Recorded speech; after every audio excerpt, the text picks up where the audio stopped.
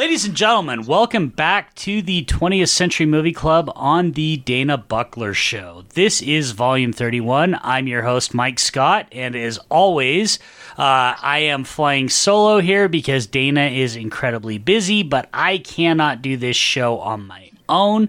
So I am very pleased to welcome a very special guest, my most excellent friend from Twitter, Ryan Copeland. Ryan, how are you tonight? I am doing very well, sir. Thank you so much for having me on the show. I've been listening to the show for a very long time, interacting with you and Dana and Ashley and a whole bunch of y'all's various hosts on Twitter for a very long time. So I'm very eager to be here and talk some movies with you. Yeah, and I know you're also shout out to another podcast that is very popular and very supportive of us. I know you're also super dialed in with the Shat the Movie guys. For those who don't know, Ashley is now on Shat the Movies as well. So, you know, it's just a big, happy Pottern family all around here. Absolutely. Absolutely. In fact, Shat the Movies was the very first podcast I ever listened to because I was just looking around for some movie things to listen to. They just happened to be the first one to pop up. And through them, I found Dana and his old show on How Is This Movie and have just sticked with him and then eventually you and all the other hosts. And it's been awesome just to listen to all the content y'all have been putting out. Well, and you have been by far and away one of our most adamant supporters. You've constantly listened, you've constantly retweeted, you've constantly boosted us. And, you know, you and I first kind of started talking because we started talking about comics and in particular Jack Kirby. And that's when I was like, oh, this guy and I we're going to be cool. We're going to be friends. I was going to say, it's funny you say that because I had that exact same reaction, not about specifically Jack Kirby, but when we were going back and forth on Twitter about Masters of the Universe and how that is a Jack Kirby carbon copy, and you and I were going right back and forth with all the parallels with it. That's when I knew it was like, this guy knows what's up. I'm cool with him now. And we've been talking about having you on the show for a while. The logistics have taken a little while, but you're finally here, and I am just goddamn ecstatic that you're here. And as always, for listeners of the 20th Century Movie Club, you know that we allow our guests to pick the theme. And Ryan, you've come up with a theme that we've talked about quite a bit, but I think that most people will find interesting. What are we talking about tonight? So the theme that I have been pressing for y'all to cover for quite a while has been ninja movies.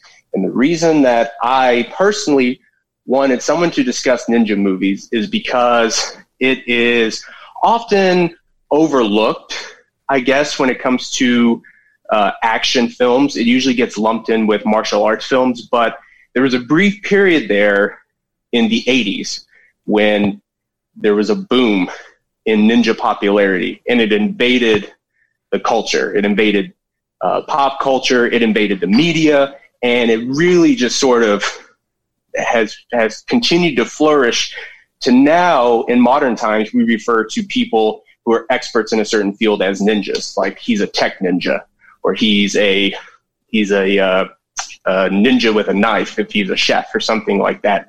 And it's really interesting to me that it all started, in America anyways, in that early boom in the 80s. And it's continued to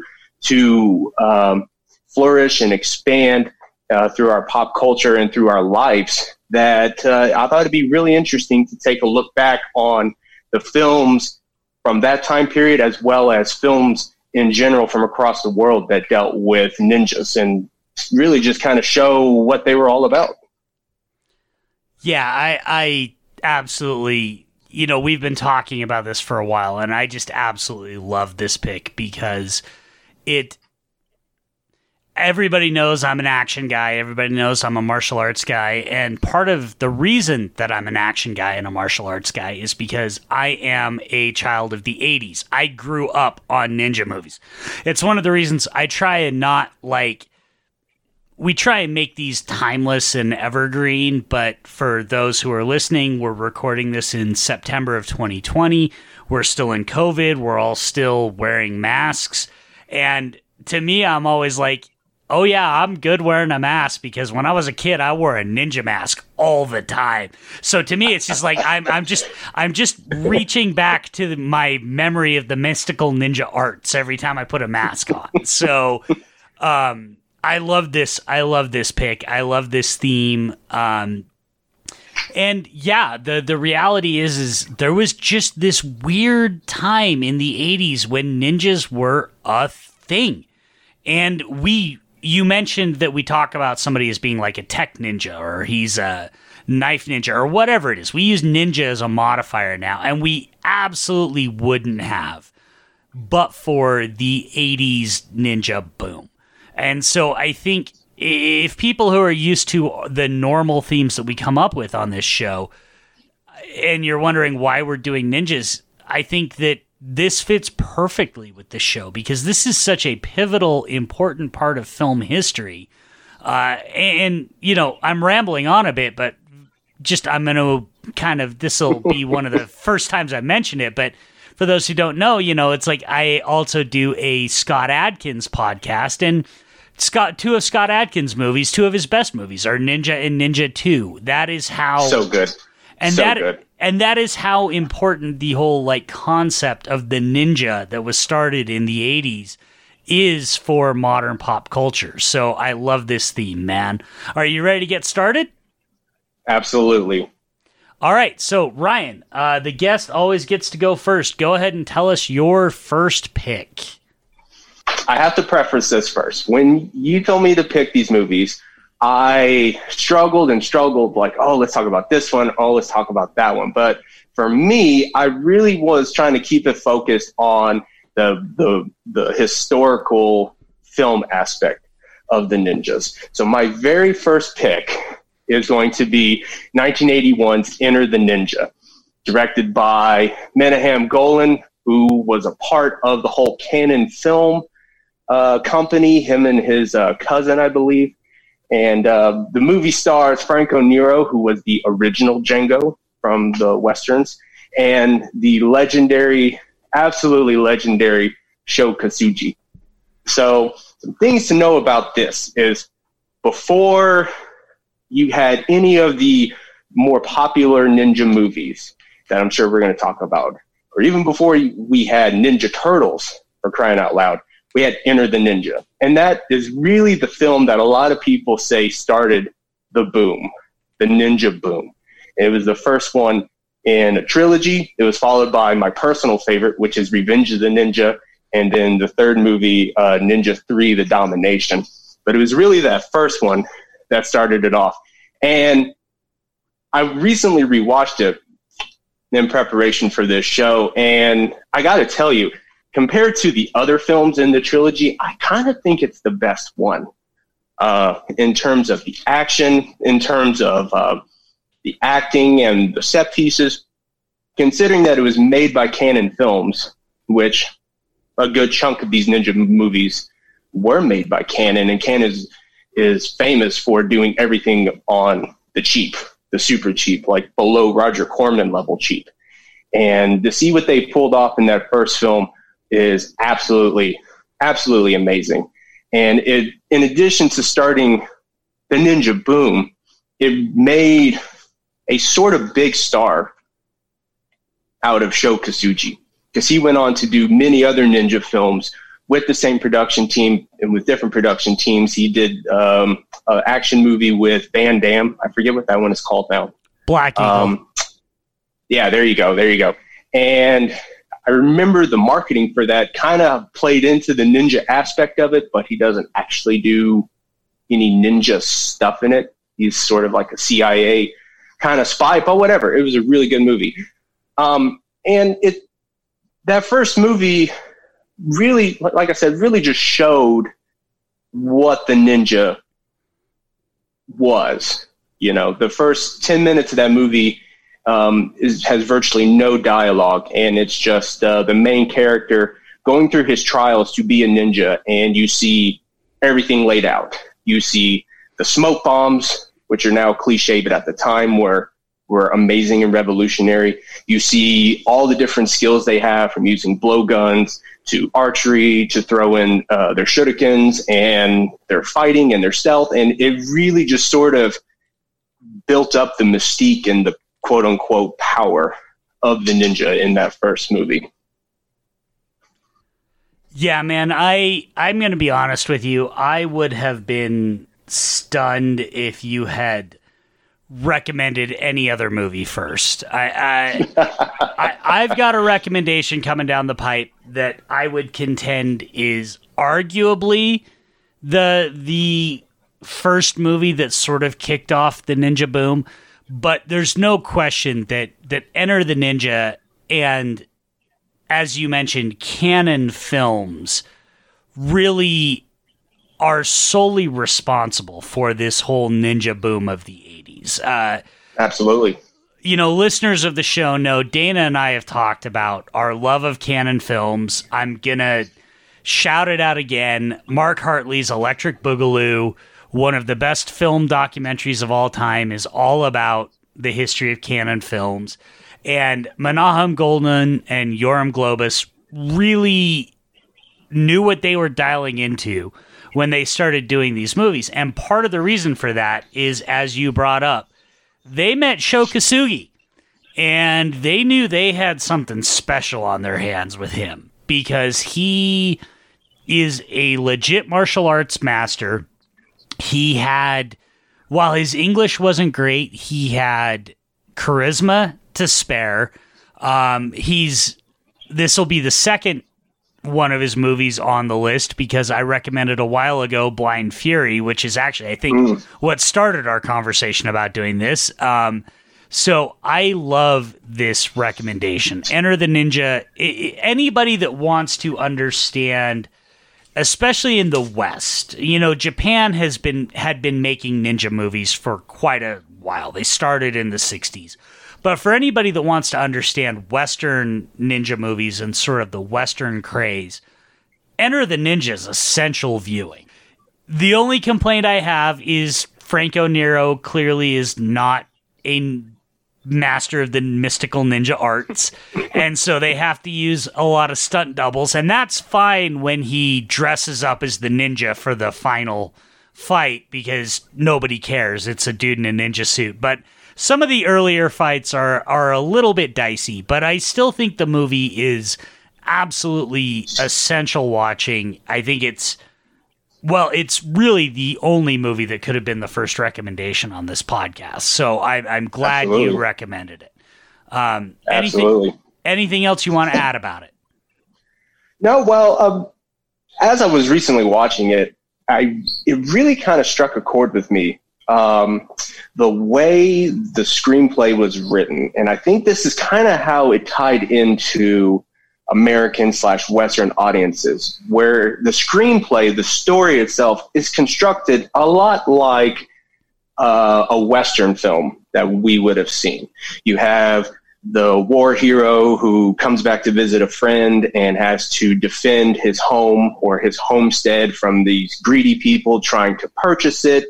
Greedy person hires another person to come and fight him, and just action ensues. And the basic plot elements of that you could see in most Westerns that were made back in the 60s and in the 70s and whatnot. I think a part of the hook for American audiences was partially the ninja being such a foreign concept and such an interesting concept, as well as a very familiar type of story that they were ultimately telling. But instead of the Old West, it's now ninjas in the Philippines, but still Americans.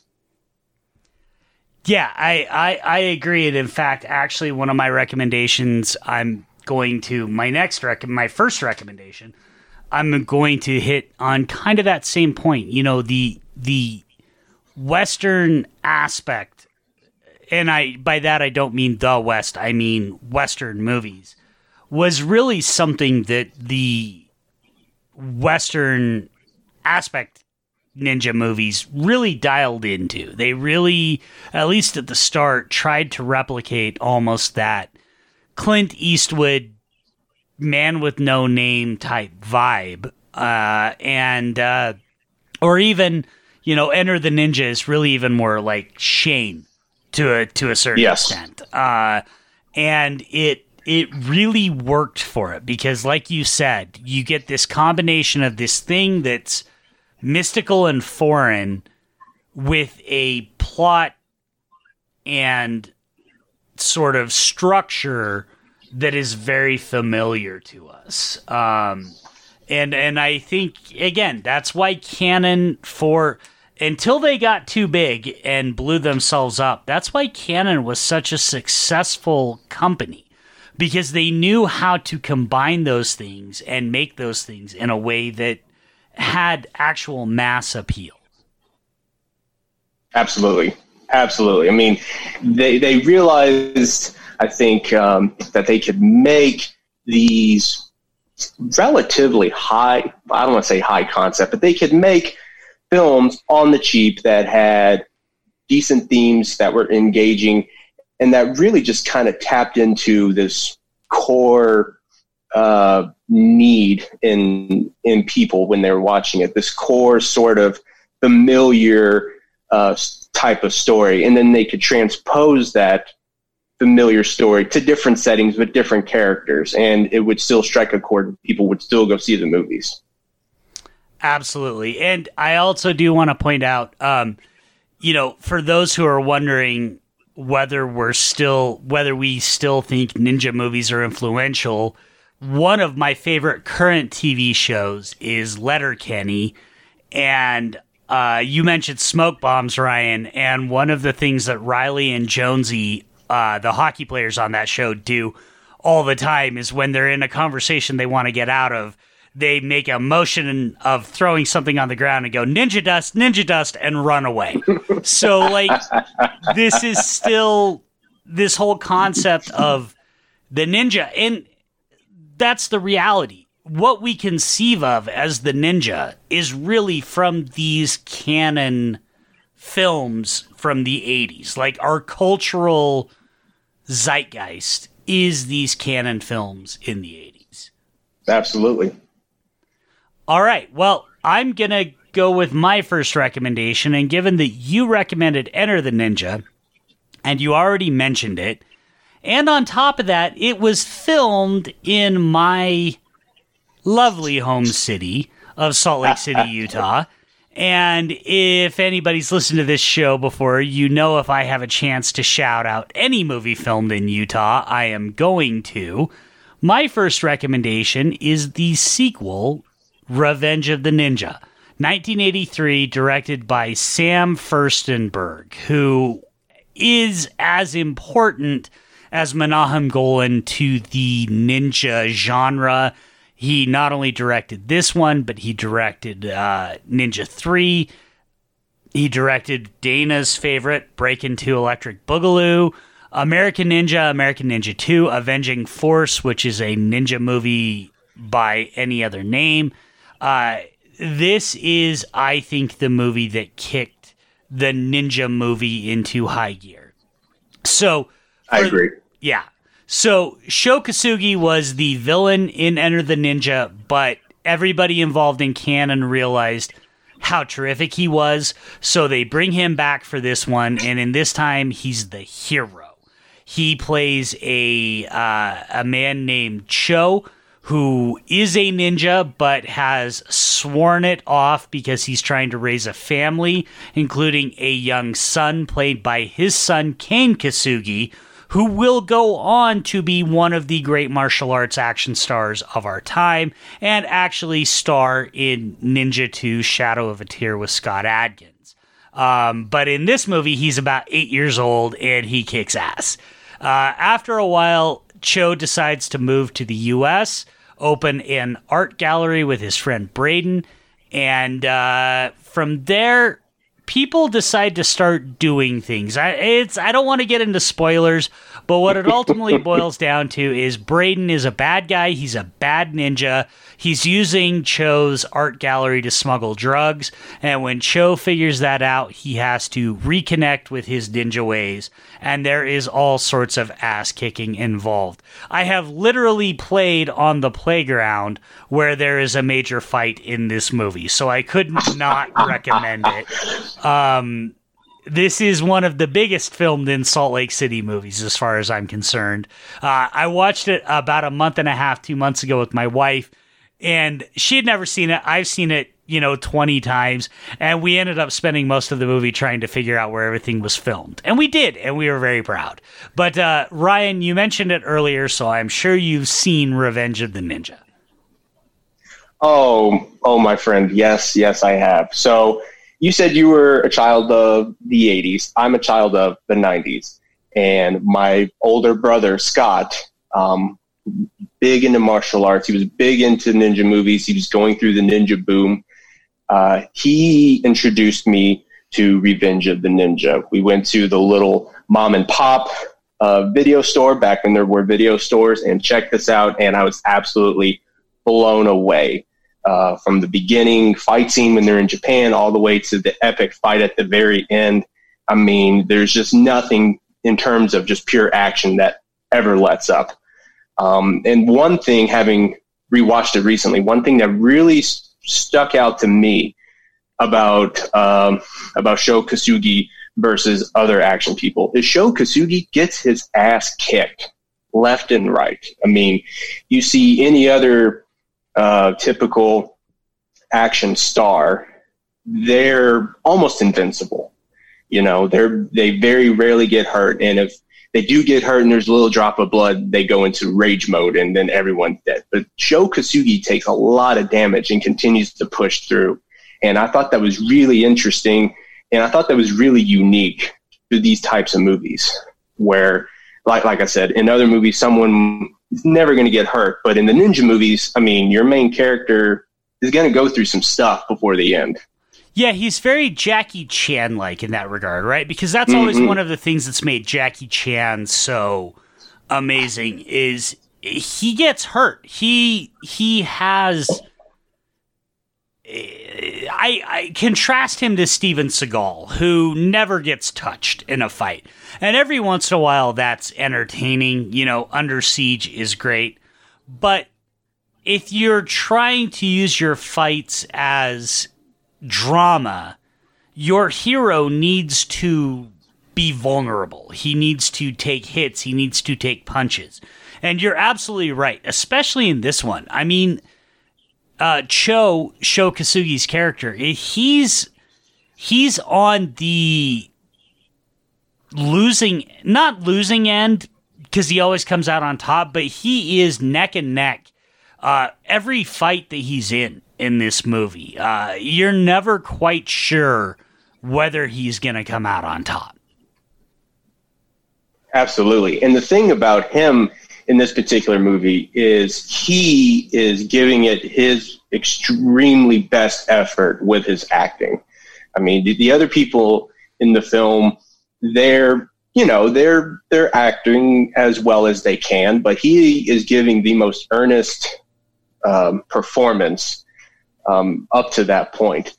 And what's really nice about this film is obviously he has more screen time, so you get to see more of his ability. When he's in Enter the Ninja, he's only in a handful of scenes, and he steals all of those scenes. But most of the time he's in a mask. You put him in this film where he's the lead character, he's the main guy in all the fight scenes, and you can really see what he can do, really what his capabilities are, what his skill level is. So by the time you get to the end and he's in full ninja mode, you get very excited and you're like, oh yeah, it's on. It's time for that revenge. It's about to happen. Yep, absolutely. And this is the one that I was really thinking of when you also brought up this sort of the Western concept, because this is another really popular Western trope, right? The gunslinger who tries to lay down his arms, and because of bad people, he's not able to, and he has to instead take up those arms. I mean, we even get a scene. This isn't a spoiler, folks. We even get a scene where he's like opening up a case that has all of his ninja gear, that he had forsworn using, and to take his revenge. And I think that's again a really astute thing that you brought up, Ryan, because I think this is why these movies were so popular, is because everybody knew the formula. The method of delivery was different, but the formula was the same. Absolutely. I mean, when we first were going to do this and you asked me to come up with my recommendations, that was the first movie that popped in my head because that is my favorite. But I started to kind of look at my choices a little bit more, I guess holistically is the word I want to use. And I realized that for my choices, I really needed to start at the beginning of the quote-unquote ninja boom, even though Revenge of the Ninja is probably my favorite and is the one that I've seen the most out of all of the ninja movies. Yeah, and I am glad you didn't steal it from me because, the whole, again, Salt Lake City connection. I wanted to talk about this one because you can actually, quite frankly, go on a tour of, if you ever come to Salt Lake City, hit me up and I will take you on a tour of filming locations for Revenge of the Ninja. Absolutely. So, all right, Ryan, what is your second pick? So my second pick is jumping a little bit ahead in time, but still staying in the 80s, and that is 1985's American Ninja, which we've already referenced a bunch already. That movie was directed by Sam Furstenberg, as you mentioned, who redirected your pick, Revenge of the Ninja, and the sequel to that, and the sequel to American Ninja 2. And I chose this one because there's sort of a timeline of the heroes in the ninja movies, where you start off with Franco Nero, an Italian actor, wonderful Italian actor, playing an American. And then we have Sho Kosugi, who is amazing going forward. And then we have Michael Dudikoff playing Joe Armstrong. So for anyone who hasn't seen the movie, American Ninja centers around Private Joe Armstrong, who's an amnesiac private in the United States Army. He's stationed overseas. And through a series of events, he slowly starts to remember that he was trained essentially from birth to be a ninja.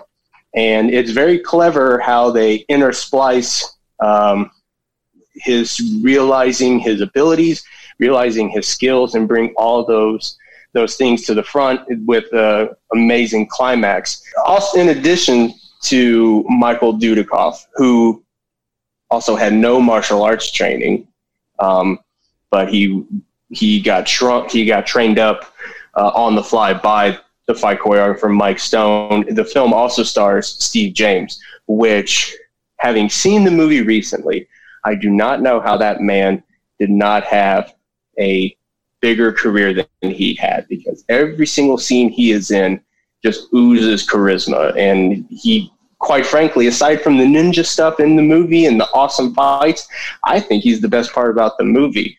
He's funny. He's very likable. He's very all around an entertaining man. And like I said, it's a shame that he didn't have any bigger films. Yeah, let's just take a minute, and I know you're going to talk about. Let's just take a minute to bask in the glory of Steve James, because we lost him far too soon. He died of, if I remember correctly, I think he died of cancer, but we lost him far too soon. And quite frankly, he's the best part of every movie that he's ever been in. I agree. he's a dynamic, I think about where movies are now and the idea of, this is it's a bit morbid because we just lost Chadwick Boseman. But I think about a Black Panther movie where Steve James is playing an elder, leader of a tribe in Black Panther or something along those lines. Because he'd be in his 60s now. He couldn't be the main character. But we lost so many fantastic Steve James performances. And folks, if you want to go back and watch these movies, watch old ninja movies, watch old canon movies, I will agree with Ryan. I will tell you the best reason to watch them is to watch Steve James because he was a damn legend in the making. Absolutely. And in fact, in the movie American Ninja, he actually knew martial arts. He knew karate, and it really intimidated Michael Dudikoff. So there's Michael Dudikoff, and he's the lead. I mean, he is the American Ninja, and he didn't want to film any of the fight scenes near Steve James. And I think that went on through the sequel as well, where they didn't really have animosity towards each other. It was just more of an uncomfortableness where one guy was pretending to know what he was doing, and the other guy knew the stuff, like for real. And you talk about if he had still been alive, he would have played in the Black Panther movies. I completely agree. He would have probably been up there in the Expendables movies. He would have been in the Black Panther movies for sure. The man had such a big career ahead of him. And unfortunately, it was cut short because of cancer. But I absolutely agree with what you said. If you don't watch the canon films or the ninja films for anything else, please watch it for Steve James's performance because he is phenomenal in those movies. Yeah, I agree. And I'm a big Dudikoff fan. And, he started as a model, but when he became an action guy, he really seemed to take it seriously. When I was a kid growing up in the 80s, I didn't realize he didn't know martial arts. He's more than convincing enough in the role. And he's charming enough and likable enough. And he has such an easy, regardless of what maybe they were like behind the scenes, he has such an easy rapport with Steve James that I think it really is kind of a terrific partnership. And everybody should, the American Ninja movies, there's 5 of them. They take a real step down after American Ninja 2. Partially because they lose Steve James. So I love this recommendation, man. I think this is a great, great recommendation. Anything else you want to add on it? Not too much, to be honest with you. Like I said, for it being a canon film, the production value on it is out of this world, and the action in it is phenomenal. And like I said, Steve James, he's a legend. All right, I will move on to my next pick then. And I really went back and forth on what my next pick was going to be. Because you mentioned both of them already. One of them was American Ninja 2. So I'm going to kind of backdoor that as a recommendation because I think American Ninja 2 kind of increases and improves upon everything that American Ninja 1 does, but it also feels a bit redundant. So I am instead going to recommend one of the most bonkers, batshit, crazy ninja movies I've ever seen. We've recommended the first 2 in the trilogy.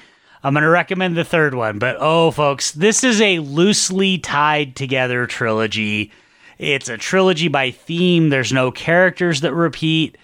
And in the third one, it goes off the rails. My next recommendation is Ninja 3: The Domination, wherein an evil ninja possesses telephone line woman and aerobics instructor Christy Ryder, played by Lucinda Dickey from Breakin' and Breakin' 2, and uses her to extract his revenge on the police officers who killed him. And once that becomes known, a fellow ninja hunting the evil ninja, played by Sho Kosugi, comes and attempts to both exorcise and kill the ninja. This is canon at its most bonkers. Ryan, I know you've seen Ninja 3. Oh my goodness, yes. Yes, I have. And I really debated about adding that to my list, simply because it's the third part in the Ninja trilogy, which is, up until that one, was a really good little series of films. The third one just goes completely off the rails. It's super 80s B-movie canon film at its most terrifying or glorious, depending on how you choose to view it. But once again, it has Sho Kosugi, and in any movie he's in where he is a ninja or he's doing martial arts and he's kicking ass is going to be a good movie to watch.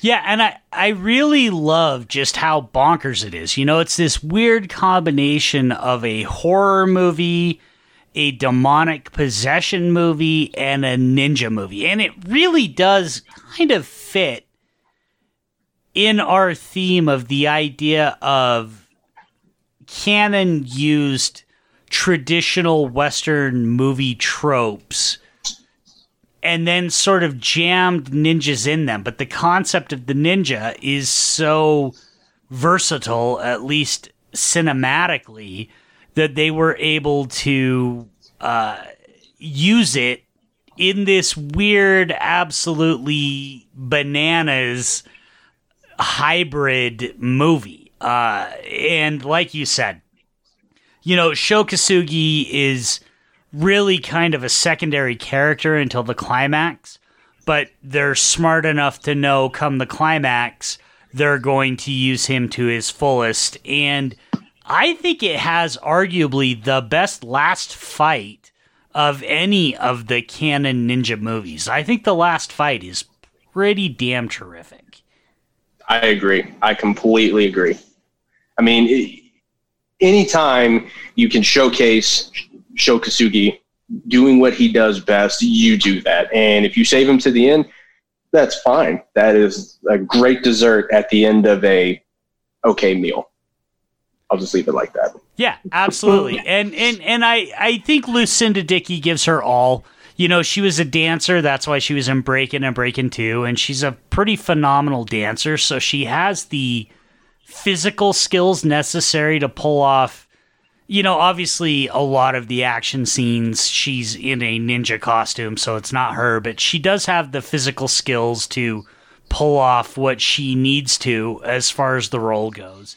But I really, really love this one for just how this movie came out in 1984, and I feel like it could only have come out in 1984. Like, I love it because it's so... Like, I feel like you could do a remake of Revenge of the Ninja today, and it would play just fine. Sure. Cast, you know, Tony Jaa or Aiko Uwais, you know, some up-and-coming martial arts actor, and it could play just fine. I feel like Ninja 3 could only have been made in 1984, and that's why I love it so much, because it is such a time capsule of movies at the time, canon at the time, ninja movies at the time. Like, it's something else. I'll just leave it at that. Absolutely. And the thing about ninja movies then and getting into Ninja 3 domination is when you kind of look back on them through our current cinema landscape, where it's all a bunch of Star Warses and Marvel films and DC films. The ninja films, in their own little unique way, were sort of the prototype comic book movie, because they were such a mysterious and different type of characters that had really never been on film before, or had been on film in America before, that you could almost plug and play them with different circumstances and different plots and different settings, and they work relatively well. But like you said, if you take a film like Revenge of the Ninja and bring it to our modern sensibilities and update it, it would play fairly similar in that same kind of vein, along the lines of a comic book film, which those, like I said, were sort of what the ninja movies were in the beginning. They were very pulpy. They were very violent. They were very dark. Revenge of the Ninja and parts of Ninja 3 Domination are extremely dark. And it's just sort of that, I guess, the blueprint leading towards all the stuff we would eventually have. Yeah, absolutely. And you know, they ascribed the ninja such mystical abilities. Yeah, especially in Ninja 3, you know, I mean, he's literally possessing another person, that they really are kind of superheroes, right? I mean, that's, they're not normal people. A ninja was something more. And so they really are kind of superhero martial arts movies. I think that's a really astute observation. Anything you want to add about Ninja 3? I mean, like you said, it is Cannon Films. It's one of Cannon Films' most bonkers, crazy films that they produced. And I don't think they could have produced it and done it in the way they did if it hadn't have had ninjas, and if it didn't have the earnest performances from the main leads in it, and if it didn't have the outstanding action that was a part of it. If it had been any other kind of setting or any other kind of story they were trying to tell, it probably just would have been a hot mess, just a bottom of the barrel B movie. But as it turns out, it's a pretty crazy entertaining movie for what it is. Yeah, I mean, I know some people are going to watch this movie and be like, really, Mike, you recommended this? But, like, watch it and realize the 5,700 different ways this movie could have been one of the worst things ever committed to film. Like, there are so many things that had to go right for this movie to be even remotely as entertaining as it is. And yet, it is entertaining. But yeah, you're right, man. Like, there is just no way that this movie should be what it is. It's not perfect. It's not the worst movie I've recommended on this show, but it's probably up there. But I still think it's awesome, and I still think everybody should watch it. All right, Ryan, what is your third and final pick? For my third pick, I'm going to throw you a little bit of a curveball. Okay, so stay with me here. So I was trying to think of ninjas in film. And obviously your mind went to the same place mine went to. 80s, Cannon Films, Sho Kosugi, Michael Dudikoff, all that great stuff. But here's where my curveball comes in. My third recommendation is going to be 1967's James Bond film, You Only Live Twice. And the reason that I am picking that is because in my research and my knowledge, that is the first Western film production to actually portray ninjas. And I could be mistaken, but I'm fairly certain that that is the first American, British, Western film company to put ninjas to film. And not just ninjas, but Japanese culture, to put samurai and all these other things to film. Now, of course, there have been tons of samurai films, tons of Japanese martial arts films that have made their way to America and to the Western countries. But for a Western production to take James Bond, one of the first major franchise characters, and take him to Japan and have him interact and train and portray ninjas on the screen was kind of different, and I think added to the mystique, the growing mystique of Japan in the 60s, because this came out in 1967, and we were only 20 some odd years removed from the end of World War II. Japan was starting to become its economic superpower. It was starting to have its culture sort of shown to the world, and I think this was a great showcase for that.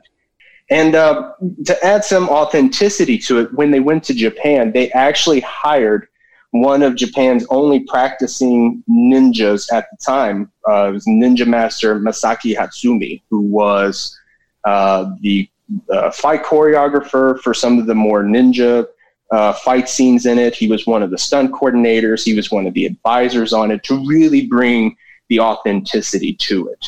And it also set up that trope that we see in these other ninja movies we talked about, where there's always the montage. I mean, in those 80s movies, there's always a montage, right? And there's no exception in those ninja movies. There's always a montage of ninjas training, ninjas doing ninja stuff. And really, it kind of started with You Only Live Twice. There's a good chunk of Tiger's little ninja compound, and James Bond is walking around and seeing the ninjas doing all of their training. And I can only imagine audiences in 1967 watching this and being like, oh my goodness, this is amazing. This is like nothing I've ever seen before. Because you've seen karate and you've seen kung fu, you've seen Bruce Lee on the Green Hornet, and seen Chuck Norris or Ed Parker doing their karate demonstrations and their karate turn. But to see ninja in their ninja garb on screen, I would imagine had to have been life-changing for a lot of ways. And to go from that, fast forwarding almost 20 years to the beginning of the 80s with the ninja boom, there really wasn't too much ninja type stuff in film. It has started to creep its way into comic books through characters like Batman and Daredevil and things like that. But on the big screen, there was really nothing as far as American cinema was concerned, purely American cinema, between You Only Live Twice all the way to Enter the Ninja. Yeah, man, I friggin' love this recommendation. This is so perfect because, again, you're recommending, congratulations, by the way, you are recommending the first James Bond movie on the 20th Century Movie Club, which seems bananas to me.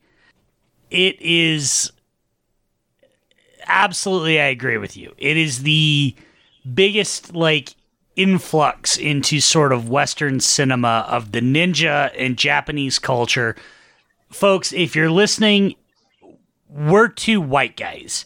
If we get this wrong, don't hesitate to reach out to us. I'll even add an addendum to the episode if I need to. But I agree with you. I think this was, whether it was the first, it's a pivotal moment in sort of introducing that at least mythical Japanese culture to Western cinema. And it really does kind of create a template for what we're going to see. Because Enter the Ninja especially, right? We get the white guy who has to fight the ninjas. And that's more or less what James Bond is in this one. I would say that You Only Live Twice is, we don't need to go off on the rails on James Bond movies. It's not my favorite Bond movie, but it's certainly my favorite Bond movie that involves ninjas. So, I'm glad you recommended it. What were you going to say? Oh, I was going to say, there could have been other films during that time that had an influx of Japanese culture and ninjas. But in the 60s, there was almost nothing bigger than Bond. In the 60s, there was the 3 Bs, right? There was the Beatles, Batman, and James Bond. Those 3 entities owned pop culture in the 60s. And to my knowledge, there was not really a dedicated franchise with a singular actor going on all these multiple adventures up until James Bond. You had the serial films back in the 30s and 40s and whatnot, but on the big screen with the big production, big budget, and the reach that those films had, for that to have the influx of Japanese culture and to have ninjas front and center at the climax of the film, I think really sort of pushed that into the zeitgeist, was the initial entry into pop culture. 100% agree. I love this recommendation. I think it's a perfect pick. And I think it also really shows what we're trying to do here, folks. We're trying to give you context and history. It's been a good minute since I've watched You Only Live Twice, so you're actually inspiring me. I keep talking about doing a full Bond rewatch, and this might actually be what I need to get off my ass and do it, is to watch it because you talked about it. Yeah, I actually just purchased all the Bond films because boredom during COVID is a real thing. And once I rewatched everything I wanted to rewatch and watched the shows in tandem with the episodes you and Dana were doing, I just went on iTunes and saw James Bond. Yep, I will pay for that because, you know, I'm made of money. Why not? So, yeah, well, as the guy who has spent entirely too much money on Scott Adkins movies of late, I can't relate at all. So, yeah. No, and then, you know, you want to get up to speed before No Time to Die, whenever that may actually come out. You still want to be up to speed on that. So, absolutely. All right. I'm going to go into my third pick, and I had two movies that I was going back and forth on. One of them was, you mentioned it actually, was the original Teenage Mutant Ninja Turtles. And that will be a recommendation at some point because I think that movie is absolutely terrific. But similar to you, I thought of a movie that had an unusual place in history because it is just before Enter the Ninja, but it's not ever often credited with starting the ninja boom. And that is 1980s Eric Carson film, The Octagon, starring Chuck Norris, Lee Van Cleef, and Art Hindle. Ryan, have you ever seen The Octagon?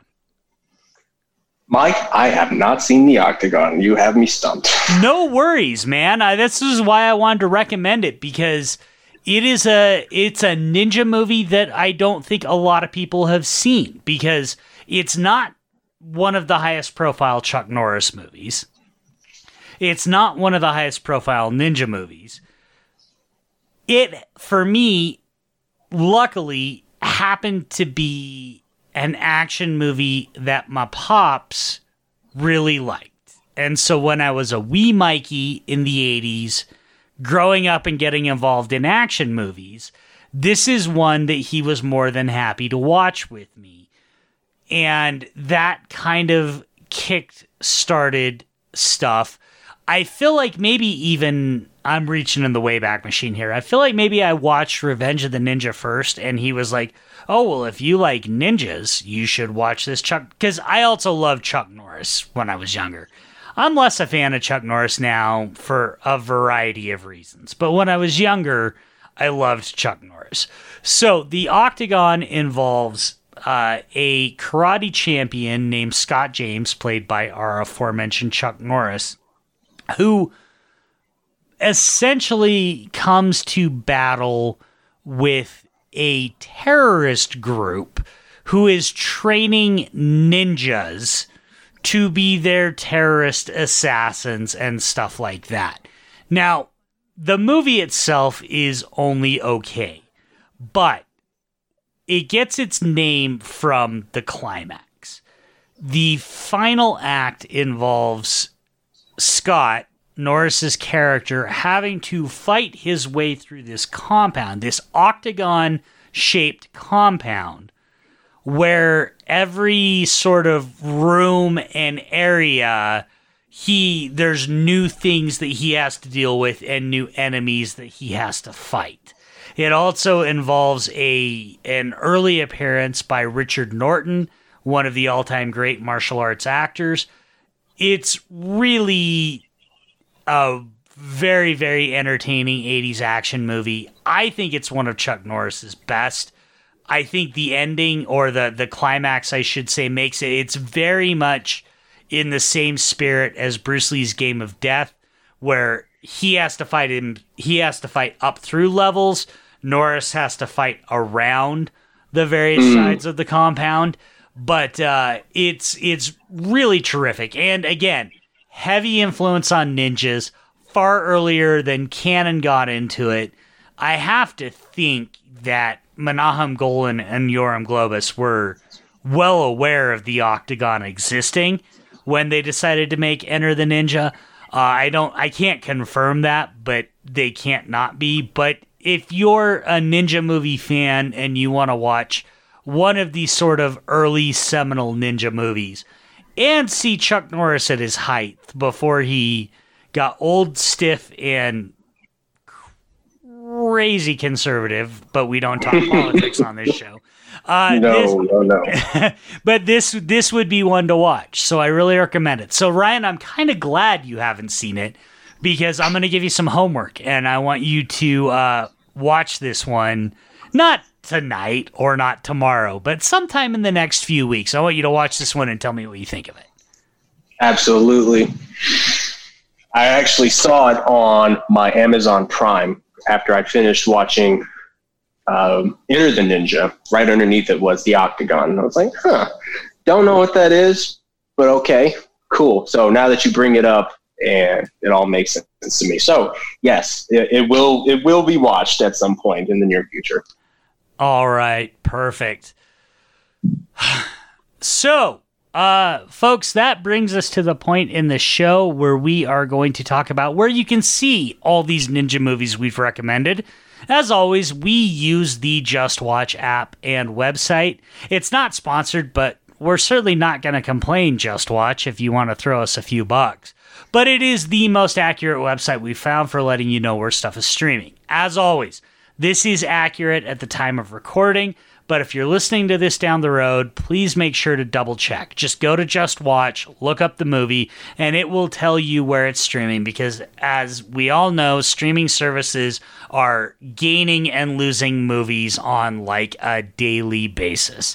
So Ryan, why don't you tell us where people can see your recommendations? Sure. So Enter the Ninja is available for buy or rent on iTunes, Amazon Prime, and Vudu. American Ninja is streaming right now at the time of our recording on Amazon Prime and Tubi with ads. And You Only Live Twice is available to rent and purchase on all the major platforms. All right, and Revenge of the Ninja is available for rent or purchase on Amazon Prime. Kino Lorber also has a pretty fantastic Blu-ray of it, and I would recommend that you just buy the Blu-ray because the movie's great. Ninja 3: The Domination is streaming on Amazon Prime, DirecTV, and Epix if you have subscriptions to any one of those. And Shout Factory also has a lovely Blu-ray that's going out of print, so you might want to pick that up as soon as possible. The Octagon, as Ryan mentioned when he said he saw it, it's streaming on Amazon Prime. Amazon Prime, folks, if you're talking martial arts movies or ninja movies or any of those things, I will tell you, Tubi and Amazon Prime are by far and away the best streaming services for those. They seem to have a bunch of those movies. Ryan, plug some stuff. Where can people find you? So I am on Instagram at Ryan_Copeland, and I'm on Twitter at GRCOPEL.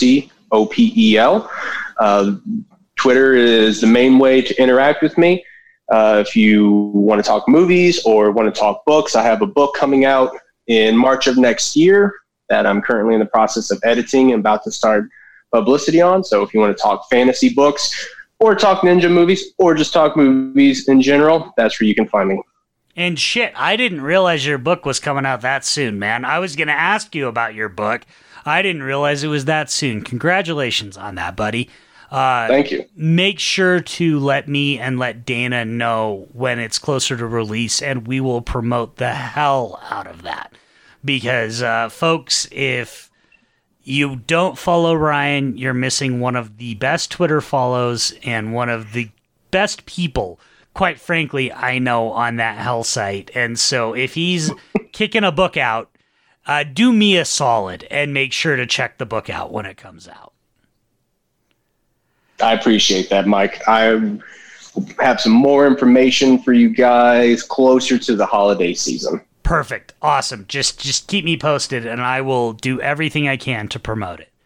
As always, you can find me at Hibachi Justice on Twitter, where I blather on about things mostly Scott Adkins related. You can also find me at Hibachi Justice on Letterboxd, where you will find our continually updating list of all the movies we've recommended on the 20th Century Movie Club.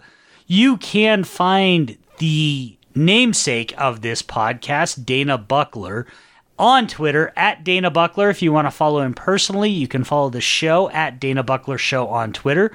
Join our Facebook group, The Dana Buckler Show. Follow the show on Instagram at The Dana Buckler Show. You can also email us at thedanabucklershow@gmail.com. We are a Patreon-supported podcast.